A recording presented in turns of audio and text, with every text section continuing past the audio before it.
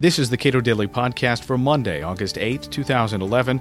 I'm Caleb Brown. Just days after a major credit rating agency downgraded the United States government, the president argues that it's time to raise taxes and make what he terms modest reforms to Medicare.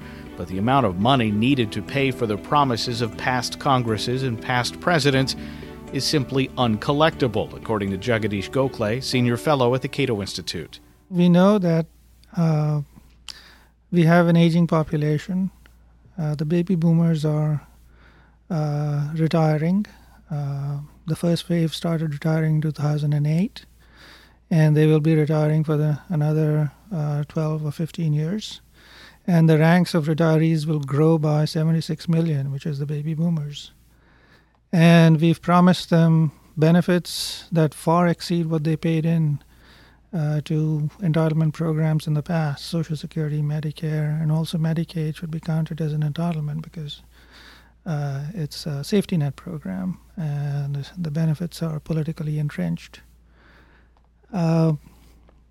It's basically impossible to tax our way out of this commitment because if we try to impose huge taxes on the backs of workers and younger generations, we will destroy the incentives to work, and we will destroy the incentives of people who can provide capital to actually provide it in the U.S. They would take that capital and migrate to other shores.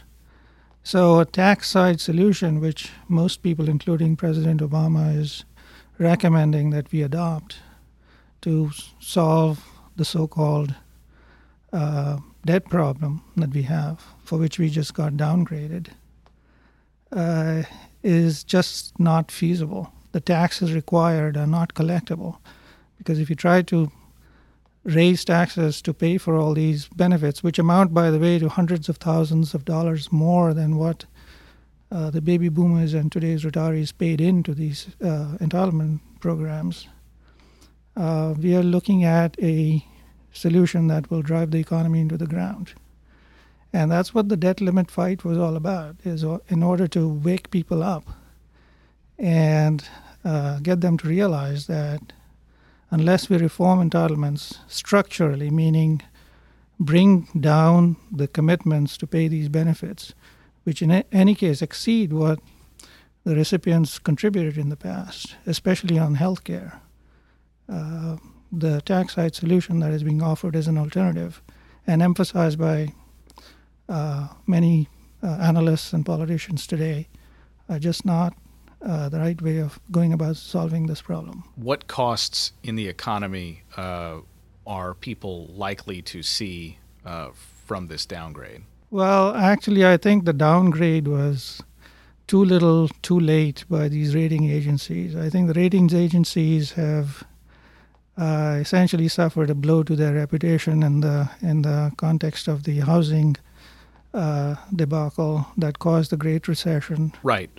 Rating agencies, they follow the market. They definitely don't lead it, and they follow it by up to 18 months or 2 years. And, of course, they're compromised by the fact that they receive their imprimatur from the Securities and Exchange Commission in the first place.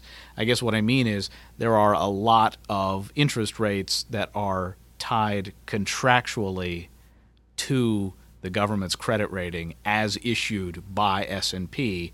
Is there anything in particular that we that is the point. Those contractual requirements that interest rates be tied to the ratings should have been higher already. They should have already,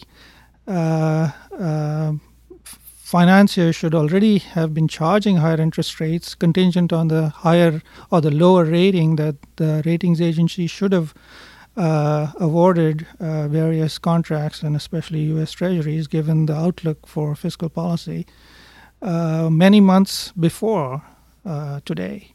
So it's unfortunate that interest rates are so low and Treasury securities and other securities contingent on the value of Treasury securities are so high. We generally think of, during the Great Recession, we had this big bubble in housing and stock market prices and so on, and that bubble burst. The classic recommendation by Chairman Greenspan and others is that you cannot go about proactively bursting bubbles because they are very hard to detect before the fact that they blow up. Similarly, I think we are in a treasury pricing bubble right now, and that bubble should have been perceived and interest rates should have been higher well before today. Unfortunately, we're several months and maybe a few years too late in recognizing this fact. Jagadish Gokhale is a senior fellow at the Cato Institute and author of the book Social Security, a fresh look at policy alternatives. You can read more of his work at cato.org.